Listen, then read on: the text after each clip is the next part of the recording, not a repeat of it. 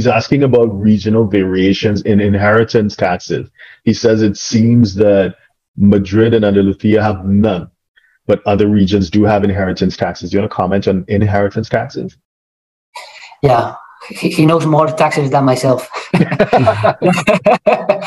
No, yeah, I mean, in Spain, inheritance tax also is a tax that is seized to the autonomous regions. So, the rules depend if you are subject to inheritance or you are subject to gift tax. If you are subject to inheritance, it is the law applicable in the region where the person who passes away that applies. On the contrary, we are talking about a gift, is the person receiving the gift, the rule that is applicable to that gift, to that donation, unless you are gifting real estate. Okay.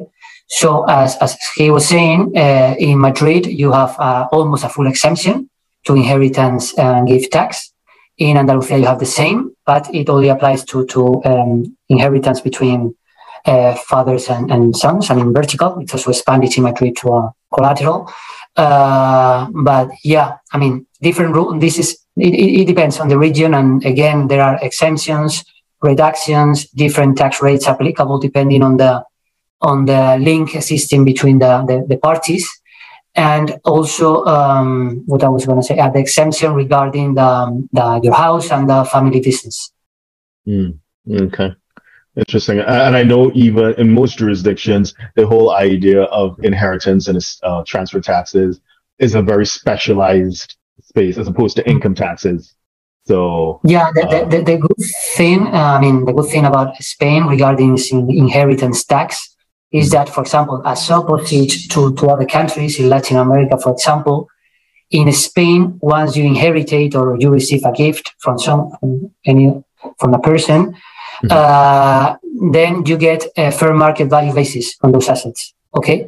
So, for example, it's a good opportunity for tax planning. If you want to anticipate an inheritance, you can give part of your wealth to your kids if they are resident in Spain and they are residing in Andalusia or in Madrid, because it will be exempted from tax and you will get fair market value basis. So that's a fantastic planning.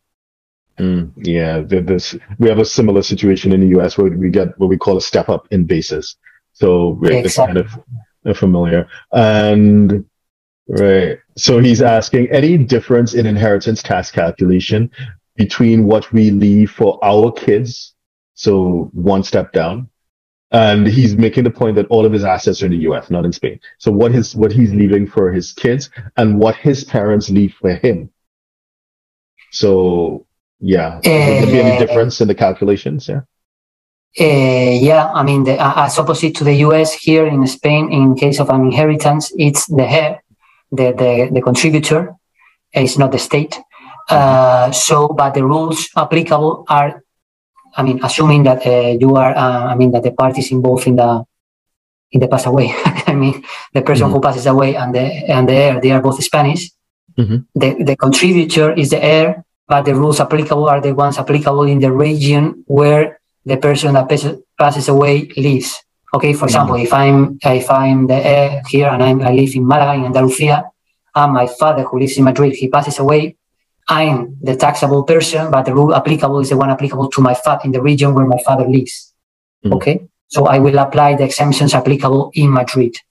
On the contrary, if I receive a gift from my father, it will be my rule, the one that applies, because it is the rule applicable to the donee rather than the donor.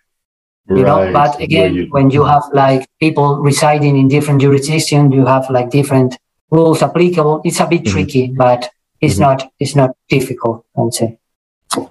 Wonderful. So if you're a 6, 7, or 8-figure investor, entrepreneur, or business owner who needs a tailor-made solution from a qualified team of professionals, we can help you achieve the international lifestyle, the freedom, and even the tax savings you're looking for. Visit us at htj.tax and live that international life.